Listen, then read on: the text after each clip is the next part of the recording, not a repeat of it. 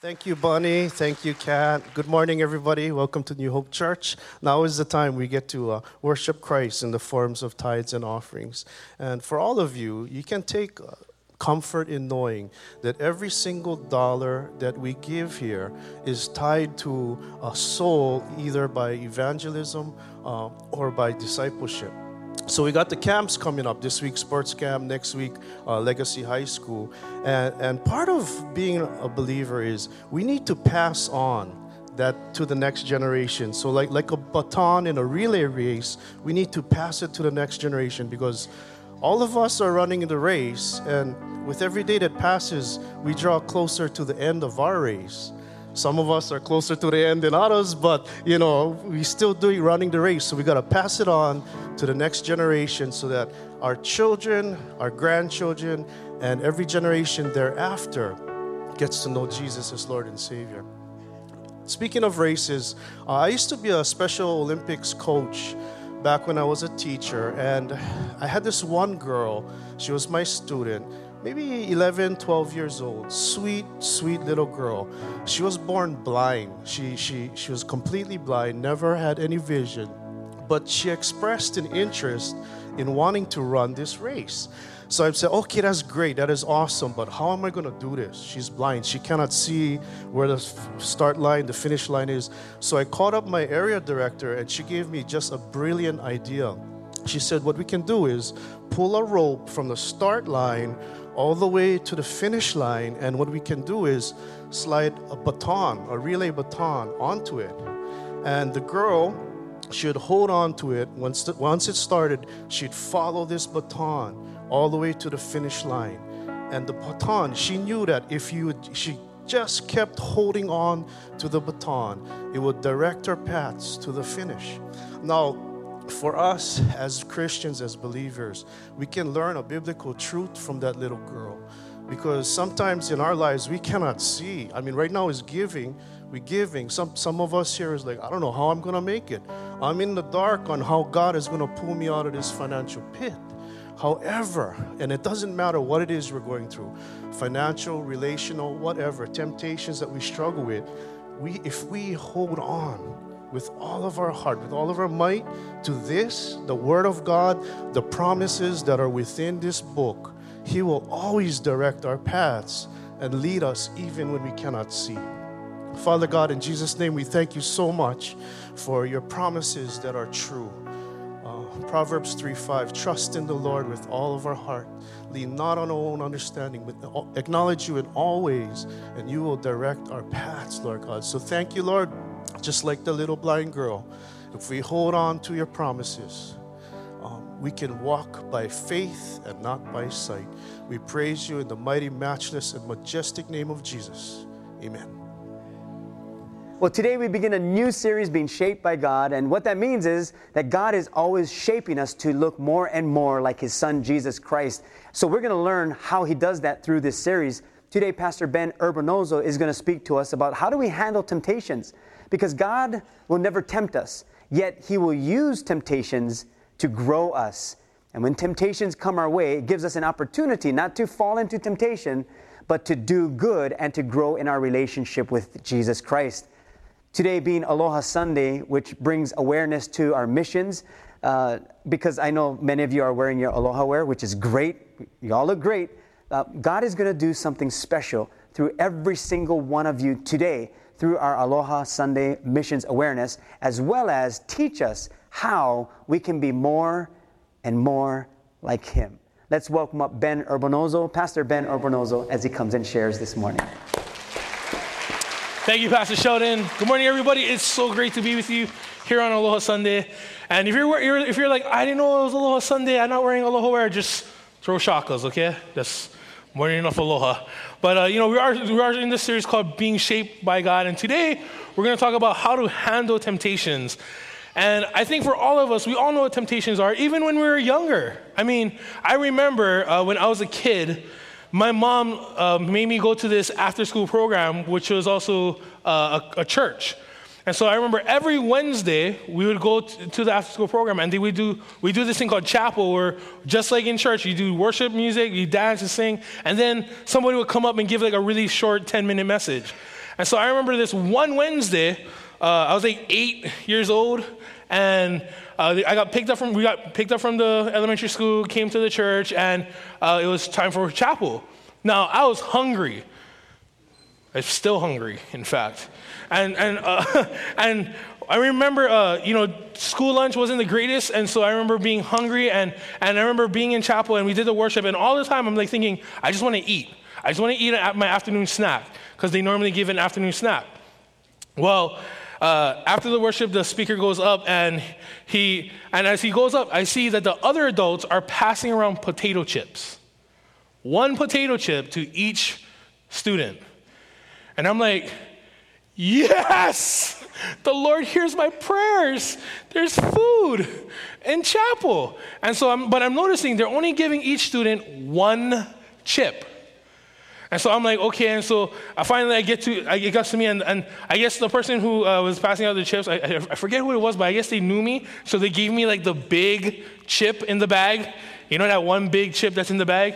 And so they gave it to me, and so I'm looking at it, I'm hungry, and I can just look at it, I'm staring at it. I don't even know what the adult is saying, because I'm focused on the salt, on the Ruffles chip. I'm looking at each and every groove. I'm like, I'm gonna eat this chip. And all of a sudden, I hear him say, well, before you eat your chip, I want to tell you something. You can very well go ahead and eat that potato chip. Or you can wait till I'm done. And if you're at the end of my message, if you haven't eaten your potato chip, I will give you your own individual small bags of chips. And so, I was 8 years old, but I knew math. I was like, one chip versus one bag of chips. I definitely want the bag of chips. And so he starts talking, but as he starts talking again, everything else kind of fades away, and I'm looking at the chip in my hand. The beautiful golden yellow that it was, the salt crystals. And so I'm looking at my friends around me, and we all have chips in our hands, and so I look at my friend on this side, and he's looking at it, and he's looking at his chip, and he's like, and he eats it. I'm like, dude. It's like, eh. And so I look at my other friend, and he looks at me, he's looking at his chip, he's like, I think he's sweating. And he's like, and he licks the chip. And he's like, hey, he said we couldn't eat it, but I'm licking it. He didn't say anything about licking it. My other friend sees him lick it, and he's like, and he puts the whole chip in his mouth. I'm like, what are you doing? He's like, and then I see my other friend who's holding it, and he's like, and he starts taking nibbles out of it. And he's like turning it. So I look at my chip, and my chip was the big chip, right? So I'm looking at him going, all right. He said, don't eat the chip. But my chip is so big that if I nibble around it, I can nibble like a good while before it looks like an ordinary potato chip. So I do that. I start nibbling on it, and I nibble the whole thing around, and I'm like, oh, yeah. And I'm like, now, you know what? I still get space.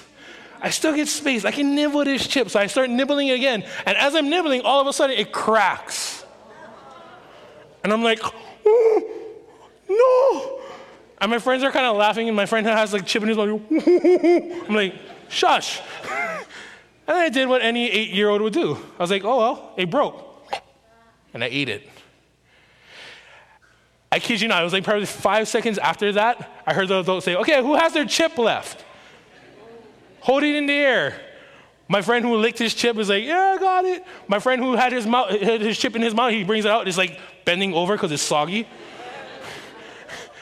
And I'm like, I just ate mine. Like, I just had it. And I'm like, and I'm begging and pleading with the adult, can I please have a bag of chips? I'm hungry. I'm so hungry. And eventually they gave us bags of chips. But the one thing I remember that was after that, the adult who was speaking said, that's exactly how temptation works. That's exactly how temptation works. You see, we all know what temptation is. In fact, let me ask you a question. What's your potato chip? Because for some of us, it might actually be potato chips. It might be something like junk food. But I think for a lot of us, it's much bigger than that. It's much more serious than that. And the truth is, we all face them. We try to fight them, but the truth is, most times, when it comes to our temptations, we fall victim to it. And when we do, we often don't like where we find ourselves. I haven't met anybody who was tempted in something that they knew was wrong and said, hey, I really like where I'm at now. It doesn't work like that. So how do we handle temptations? Well, before we get into how we handle temptations, I want to just share 3 important things. So if you're taking notes, this might be important for you to write down. And I'm sorry, it's not going to be on the screen, so I'll try and go slow. But it's important that we understand this. Number 1, it is not God that tempts us. It's not God that tempts us. So if you ever feel like, man, God, why are you tempting me? God's not that person. It is the devil who tempts. God will never tempt you and I. It will always be the devil. The second thing is this. We all face and will face temptations. We all have and will face temptations. So if you're here today and you're thinking, well, I read my Bible every single day, I pray to the Lord every single day, I come to church every single week, I'm not going to face temptations. I hate to tell you this, but you will. Everybody will face temptations. And the third thing is this. We cannot avoid temptations, but we can certainly learn how to handle and overcome them. You and I will not ever be able to avoid temptations completely, but we can learn how to handle and overcome them. In fact, 1 Corinthians 10:13 says it like this, no temptation has overtaken you except what is common to mankind. And God is faithful. He will not let you be tempted beyond what you can bear. But when you are tempted, he will also provide a way out so that you can endure it. You see, in today's world, we are surrounded by temptations. But it is in the environment of temptation that we can allow God to grow and shape us into who he calls us to be. And so this morning, we're going to learn 3 biblical principles that will help us handle temptations and be shaped by God. And what's so amazing is that we can learn this from Jesus, because Jesus himself handled temptations. In fact, one of my favorite stories is found in Luke 4, and it's in your notes. And it says this, Jesus, full of the Holy Spirit. Now I want you to do me a favor, circle full of the Holy Spirit. This isn't Jesus when he's empty. This is Jesus when he's full of the Holy Spirit. He left the Jordan. This is right after he gets baptized. He leaves the Jordan and was led by the Spirit into the wilderness, where for 40 days he was tempted by the devil. He ate nothing during those days, and at the end of them, he was hungry. The devil said to him, if you are the Son of God, tell this stone to become bread. Jesus answered, it is written, man shall not live on bread alone. The devil led him up to a high place and showed him in an instant all the kingdoms of the world. And he said to him, I will give you all their authority and splendor. It has been given to me, and I can give it to anyone I want. If you worship me, it will all be yours. And Jesus answered, it is written, worship the Lord your God and serve him only. The devil then led him to Jerusalem and had him stand at the highest point of the temple. If you are the Son of God, he said, throw yourself down from here. For it is written, he will command his angels concerning you to guard you carefully. They will lift you up in their hands so that you will not strike your foot against a stone. And Jesus answered, it is said, do not put the Lord your God to the test. When the devil had finished all this tempting, he left him into an opportune time. Now do me a favor too, circle opportune time. Because we're going to always face temptations. Just because you handle one temptation doesn't mean the devil is going to be done with us. But you see, in this, Jesus shows us that as we make our way through this wilderness that we call life, we too will be tempted and tested, but because of him, we can handle it. And how? The first thing is this. Look at the bigger picture. Look at the bigger picture. I want to show you a picture, and I want to ask you a question. Do you know what this is? Can you show the first picture? Because it does not look good. My daughter, my My middle daughter, Brianne, said, Daddy, that looks like lizard skin. I was like, you're right, it does. It does not look good. Can we go to the next one? Can you see what it is? Go to the last one. That's right, it's lychee. How many of you know it was lychee from the first photo? Oh. See, here's the thing. When you're zoomed in on it, it doesn't look appealing. Like if I told you you're gonna want to eat that later on today, you're probably going, that looks gross. I don't want that. But when I zoomed out and you saw the entire picture of what it was, now you understand. You see, you and I will never see what it is God wants for us if we don't look at the bigger picture. You and I will never see what it is God wants for us unless we look at the bigger picture. So let me ask you, are we focusing on the bigger picture, or are we distracted by what's being put out right in front of us? You see, temptation often comes in, distracts us from the bigger picture that God wants for us.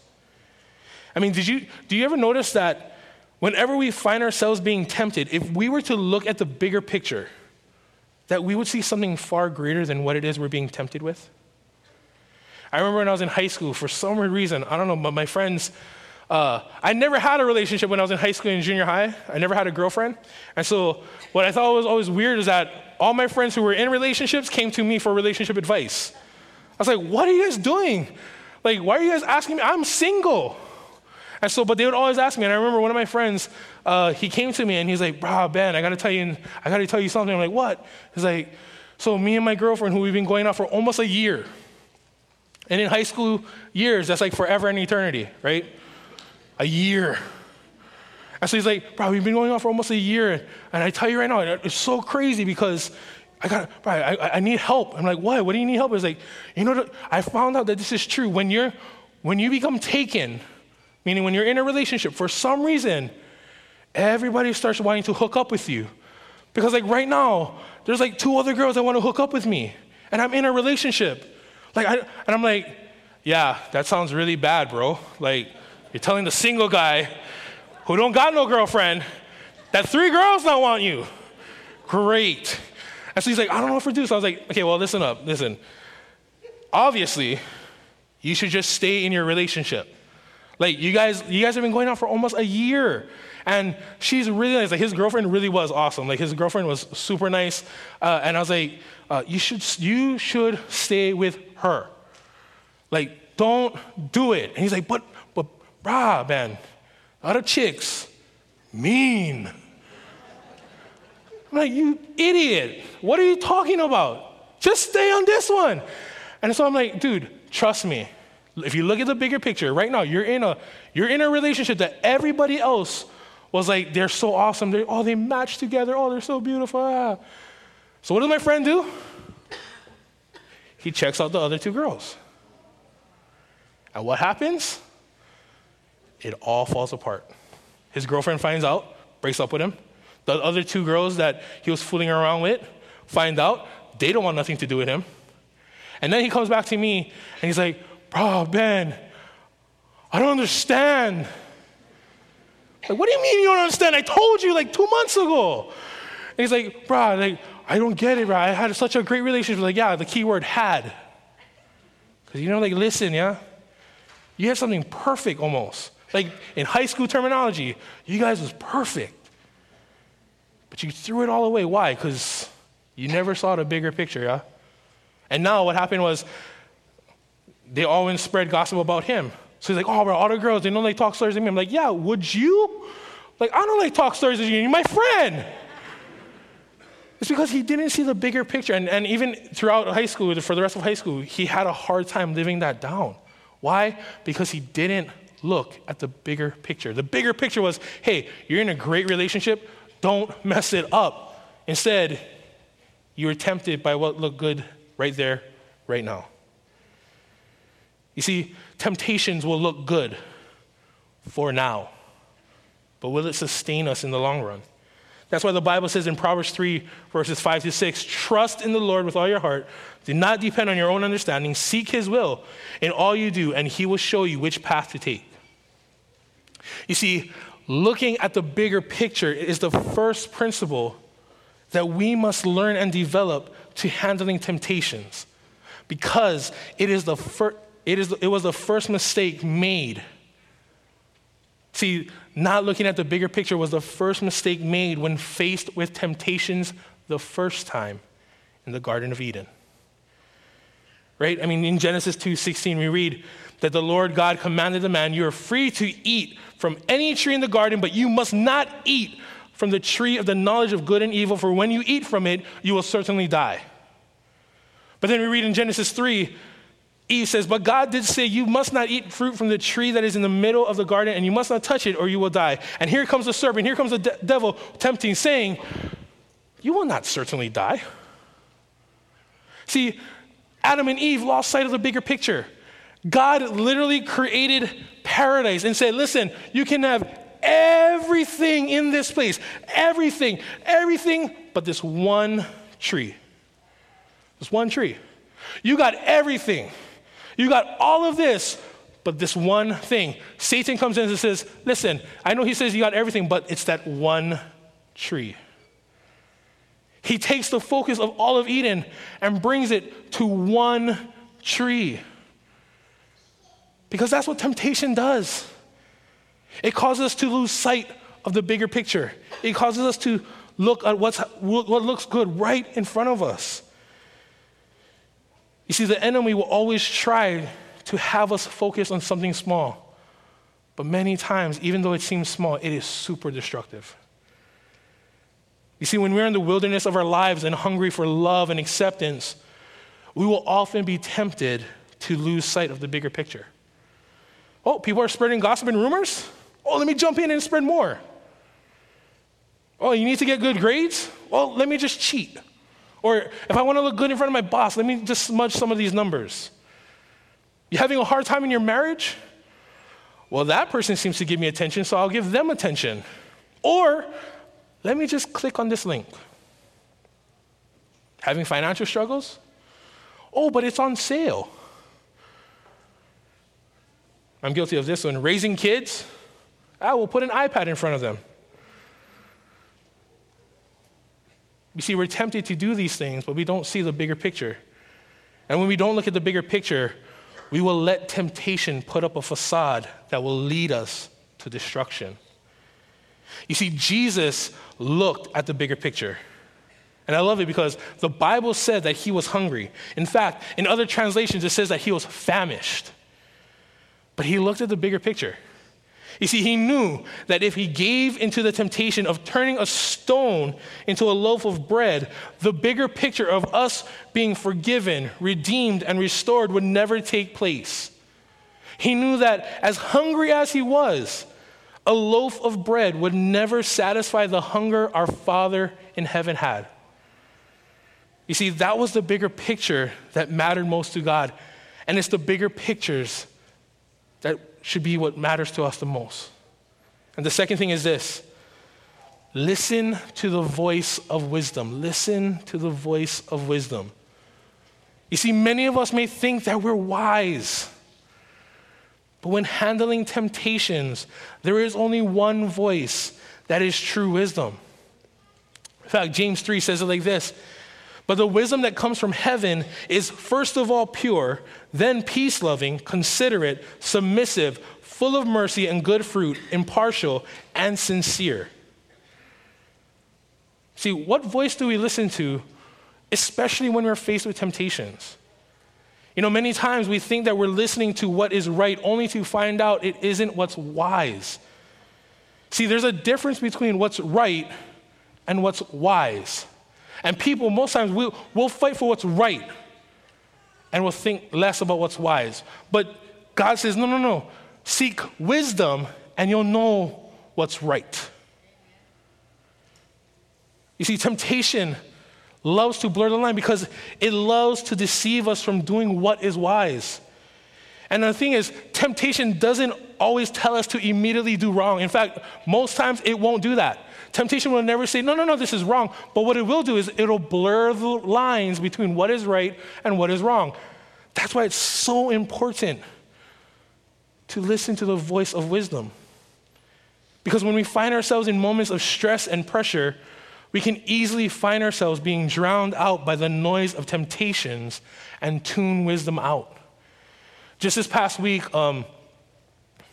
Katie and I were at the doctor's appointment, and what's so funny because I've been looking for joggers to wear because I'm liking joggers, the pants. Like I'm looking for joggers, and so trying to order it online, looking online, all this and that. And so I'm looking, and I shared it in a couple messages ago about me buying something from eBay and finding out that it was not good.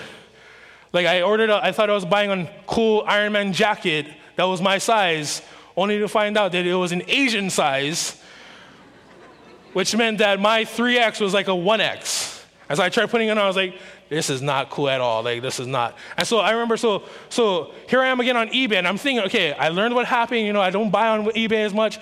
And so I'm looking, and I'm just scrolling, and all of a sudden, I see this pair of joggers, and I'm like, hey, it's my size. It looks cool. It says brand new. But I see that the bidding timer is starting to run down. There's like 10 seconds left. And so I'm like, oh, and it's only like $6. I'm like, okay, I'm going to buy it because this is super cheap. So I'm like, I buy it. I go, okay, I bid. Okay, I got it. And then I look at Katie and I go, hey, babe, is it okay if I bought pants? She's like, what? Is it okay if I bought pants? Are you asking me if it's okay for you to buy pants, or are you telling me that you already bought the pants? I kind of already bought it. She's like, well, if you already bought it, I can't tell you no, right?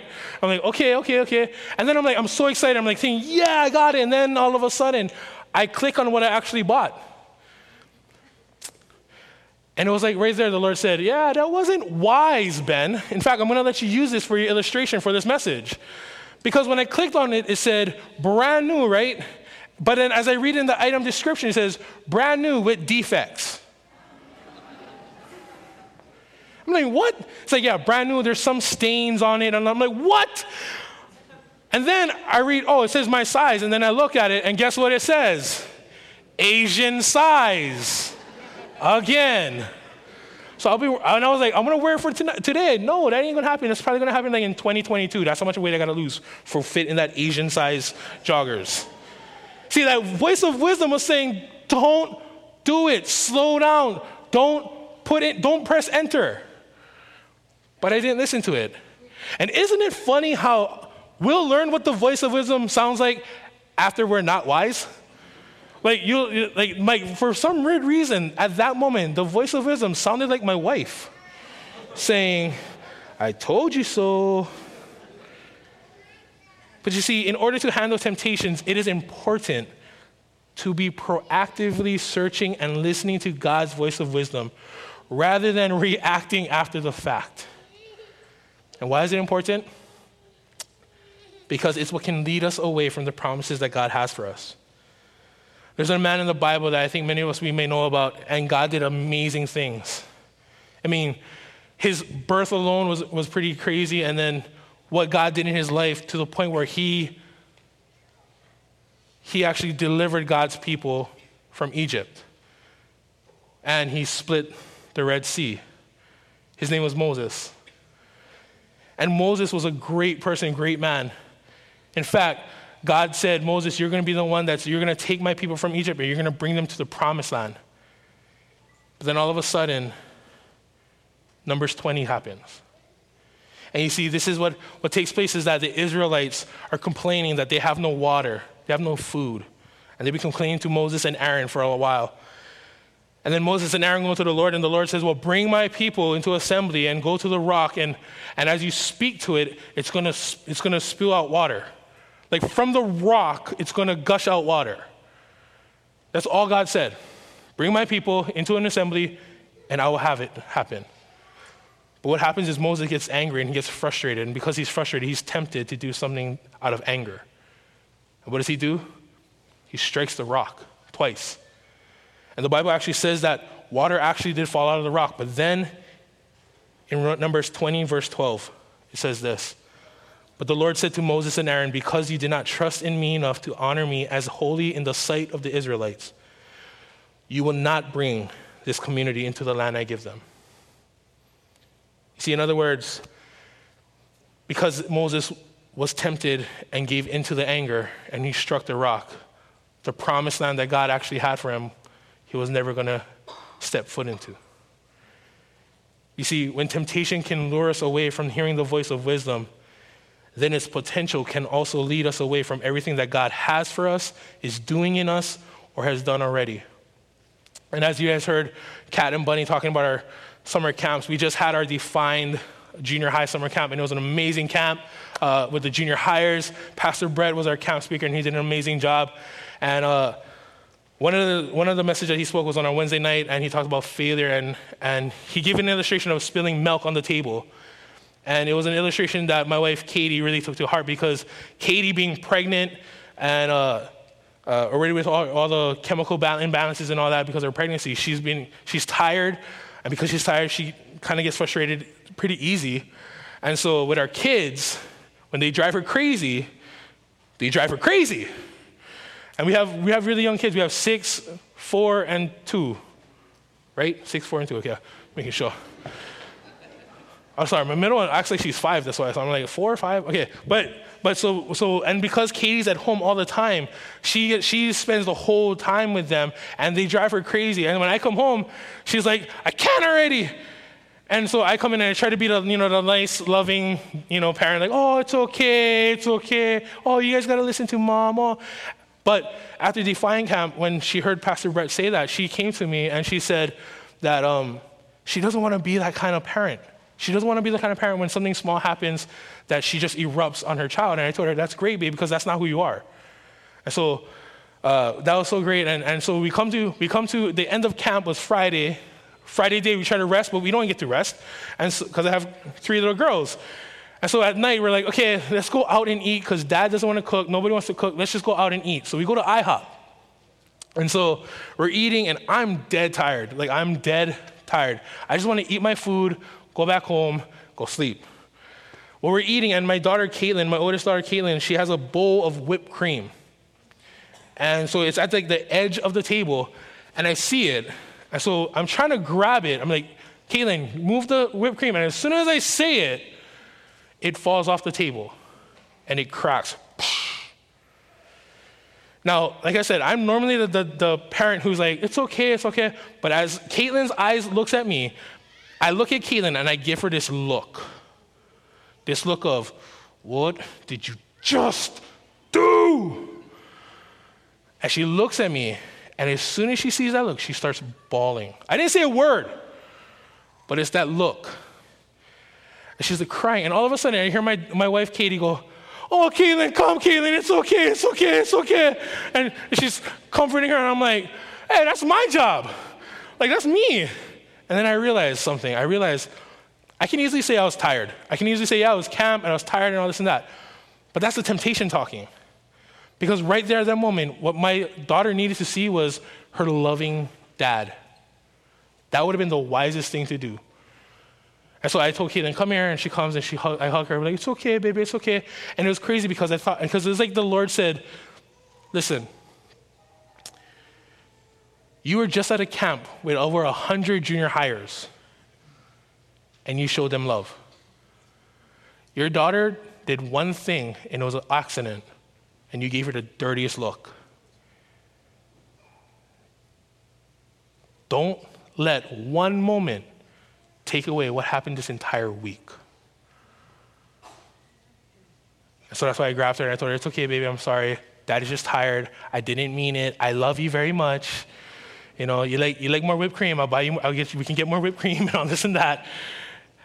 You see, that's why it's so important to understand that wisdom that comes from any other place other than God isn't wisdom. Because if it doesn't come from God, don't listen to it. And see, that's why Jesus was able to shut down the devil. The devil remember in Luke 4, remember this. The devil tells Jesus that he will give Jesus all the kingdoms of the world if only Jesus would worship him. And I imagine it. Jesus is probably like this. Jesus, knowing the voice of wisdom, because he is the voice of wisdom, is probably like this. So you're telling me that if I worship you, I can have all of nothing. Because that's exactly what it is. All these kingdoms on earth is nothing.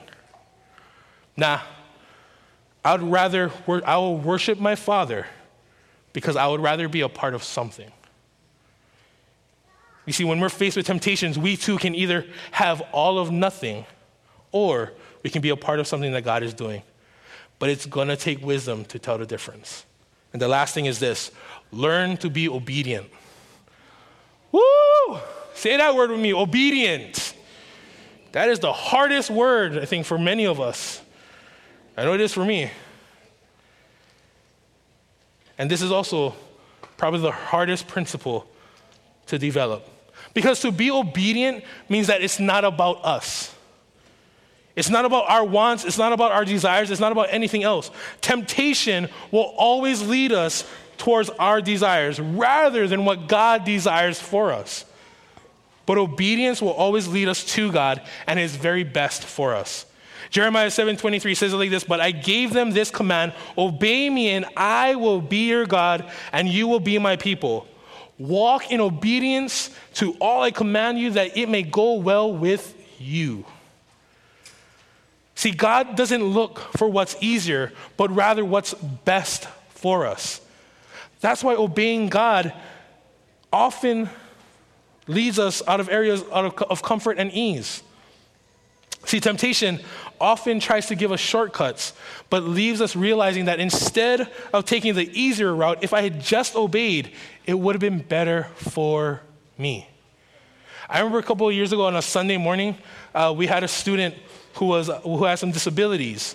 And I remember it was right after service, their parent came and said, hey, we don't know where our child is. In fact, we think he walked off the property. And so this is a Sunday morning, and so I told some of the other pastors, and so we did our Code Adam patrol, and so we made sure he wasn't anywhere and all this and that. But then because she said she thinks he walked off the property, I jumped in my car and I turned right out of the church. I went up to the gym, went to the corner store. He wasn't there, and I was like, okay. There's one thing already if it's a missing kid, but when it's a kid with disabilities, it's even more concern for their health because of the disabilities. And so I remember coming back, and I came back to the church. I was like, did anybody find this kid? Did anybody see this kid? And they're like, nope, he still hasn't come back. The parents said, no, he's still not here.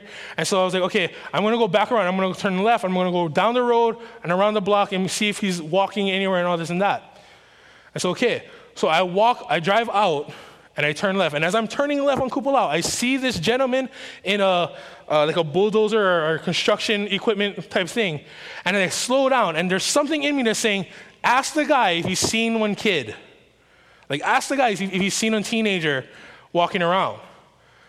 But I was like, nah, he probably didn't see if anything, and I'm giving myself all these excuses because it's comfortable. I'd rather just look for him myself. And so I pass him, I drive down High Street, go all the way back around, no kid. I come back to the church.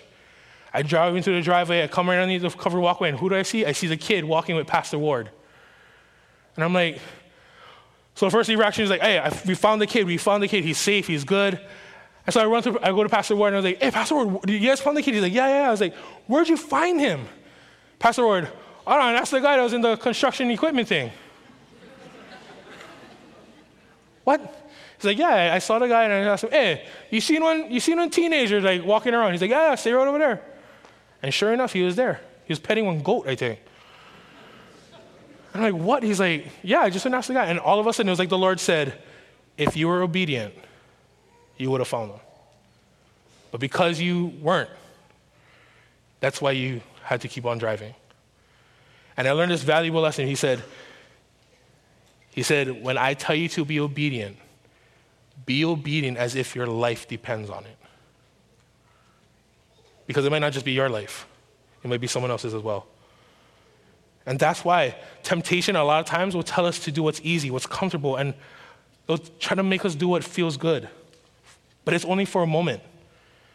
being obedient to God will always lead us to being victorious in the end. You see, whatever God wants for us will always be better than what we want for ourselves. And when we learn to be obedient, God brings out the best in us. You see, because obedience brings us in alignment with what God wants. See, our obedience will always bring us back to what God wants for us. It brings us back into that alignment. That's exactly what happened in the Garden of Gethsemane. If you look in your notes, it says Matthew 26:42. He went away a second time and prayed, "My Father, if it is not possible for this cup to be taken away unless I drink it, may your will be done." And I love this part. There's one part in that entire scripture I love, and it's the part when he says, he went away a second time. Because what I see in this moment is Jesus is fully the Son of God, but he's also fully human. And when he goes away for a second time, it's like him saying, "Dad, if there's any other way, Father, I know what's going to happen. I know what's going to take place. I know the abandonment that I'm going to have from my friends. I know the betrayal that I'm going to have from everybody else. I know the pain that the nails are going to be. I know the death that awaits me on the cross, and I know all this." But then he says, "But not my will, your will be done." It is in that moment where we see that Jesus, the Son of God, learned what it meant to be obedient. And because of it, you and I are saved. You see, we will always be tempted to be disobedient. Just this once. Or, "It's only small." Or my favorite, "I can ask for forgiveness later." But the true question is, will we be okay with the consequences of our disobedience? You know, Katie and I, we've been married for 8 years. But can I tell you this? If we were obedient to the Lord, we would have been married far more than that. Because there was a time where I knew the Lord said, Katie is the one for me. And instead of being obedient to it, I tried to play God and work it all in my own time. And because of our disobedience, it had some consequences. We went from loving each other to hating each other. We couldn't even stand each other. She would come to church every single week. I would come to church every single week. There came a season where she didn't come to church for 4 years.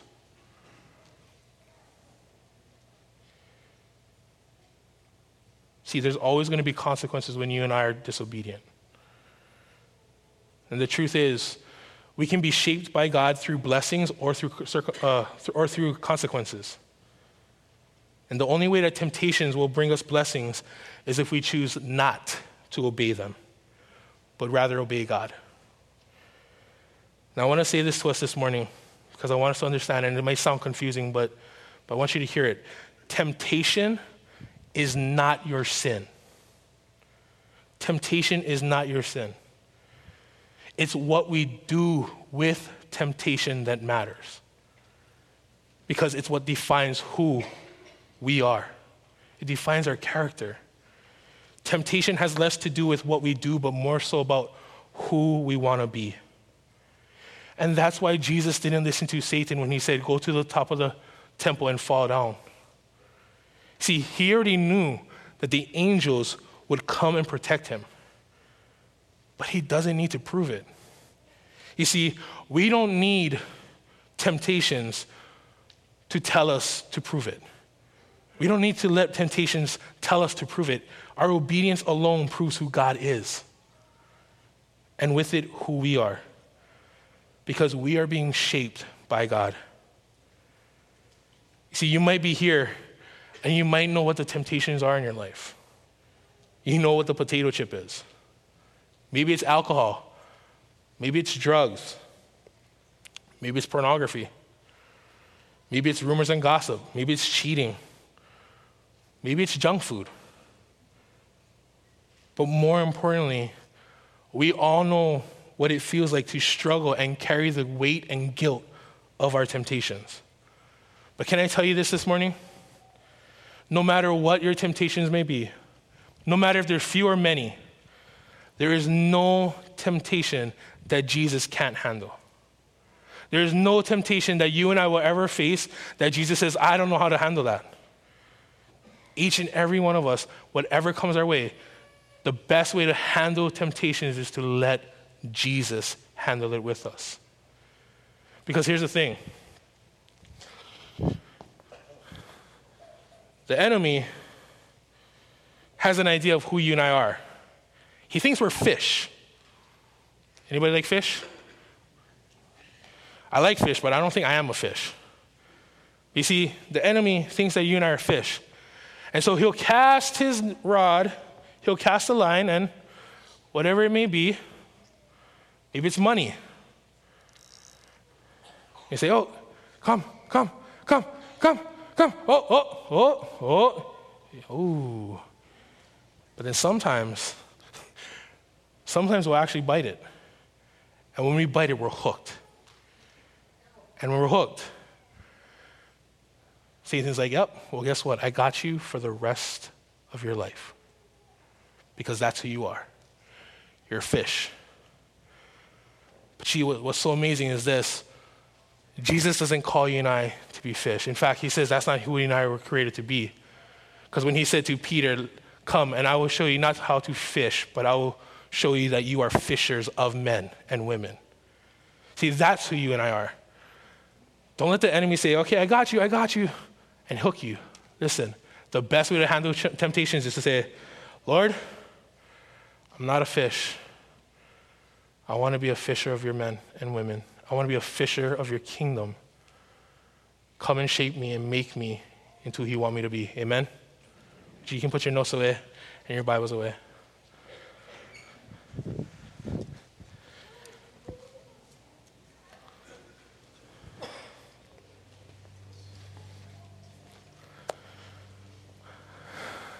There might be some of us this morning that we're facing temptations right now. Maybe it's with work.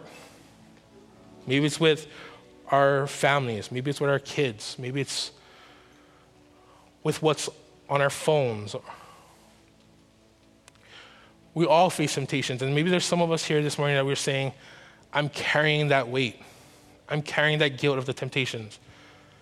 But let me remind you once again that temptation is not your sin. And there is no temptation that Jesus says he can't handle. If all we would do is look at the bigger picture, listen to the voice of wisdom, and learn to be obedient, then can I tell you this? As we face temptations, you and I will be shaped by God because we're letting Jesus handle it. You don't need to carry it anymore. Give it to him. And so this morning as we pray, there might be some of you that you're saying, I'm constantly tempted to do what's wrong. I'm constantly told that this should be it, but I know this is what God wants for me. You know what's so amazing is that when Jesus taught us how to pray, he said, lead us not into temptation, but deliver us from evil. Let that be our heart this morning as we pray to the Lord. Would you bow your heads with me as we pray? Lord, we come before you this morning, Lord, and we just thank you so much, Lord, that Lord, you are who you say you are. That, Lord, for all of us here, Lord, as we face our own temptations, there's none that you can't handle. And so, Lord, help us to give it to you. We're not fish. We're called to be fishers of men and women. Help us to be shaped by you through whatever may come. That there is no temptation that you can handle because you have gone through it all. There may be some of us this morning that we're saying, I don't want to deal with this temptation anymore. And the first step is going to be to receive Jesus Christ as our Lord and Savior. Because he can't handle it unless he is our Lord and Savior. That's a choice that we have to make. And if that's you this morning, I want to give that opportunity to you. And you can just say this prayer. We'll all say it together. But as you repeat, it's not about the words that God is most concerned about. It's your heart. You're not saying it for me, you're saying it for him. Lord Jesus, I receive you as my Lord and Savior. I believe that you died on the cross and that you rose from the dead to give me eternal life. Help me to handle my temptations by giving it to you. Thank you for letting me be victorious in you. In Jesus' name I pray. Now, with everybody's eyes closed and heads bowed, if you said that prayer for the first time, I want to say a special prayer for you. And I'm just going to ask, would you acknowledge by just raising your hand? It's just simple, and I just want to pray for you this morning. Yep. I see you over here. I see you over here. Yeah, I see you over here. I see you back there. I see you over there. Yeah. Anybody else? I see you over here. God sees you over here.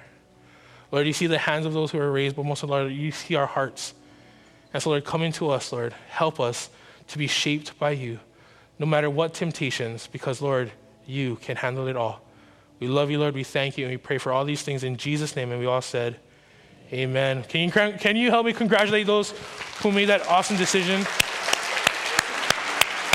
Now, as you guys heard Bunny and Kat say earlier this morning, today is Aloha Sunday, but it's also our Mission Sunday. Every Sunday has 5 Sundays. We dedicate it to bring, to pray and also to give to what God is doing all over the world through our Foursquare Missions International. And what's so amazing is that New Hope Church actually partners with other churches in their goal to reach people all for Jesus. In fact, let's take a look. Everybody, we just wanted to say good morning and thank you so much for being here. But we're here with Pastor John Mazariegos. He is our missionary in Mexico, and he wanted to greet you and just thank you for your support. Hey, what's up, New Hope? I just want to thank you for so many years of faithful prayer, support, ministry. I've been to your church a number of times. I love you. I love your pastors. And thank you from the bottom of my heart. We're doing it down in Mexico. We're having revival in the midst of a real hard season in the history of that country. But God is God, and He's on His throne. Yeah. And New Hope's heart is in Mexico. So we wanted to greet you. We're at our convention here with Bunny and Heidi and Jamie, of course, but we just wanted to say thank you for all that you're doing. We appreciate you. I love you. He always kisses me. I always give him his kiss. Okay, God bless. All right. Yeah.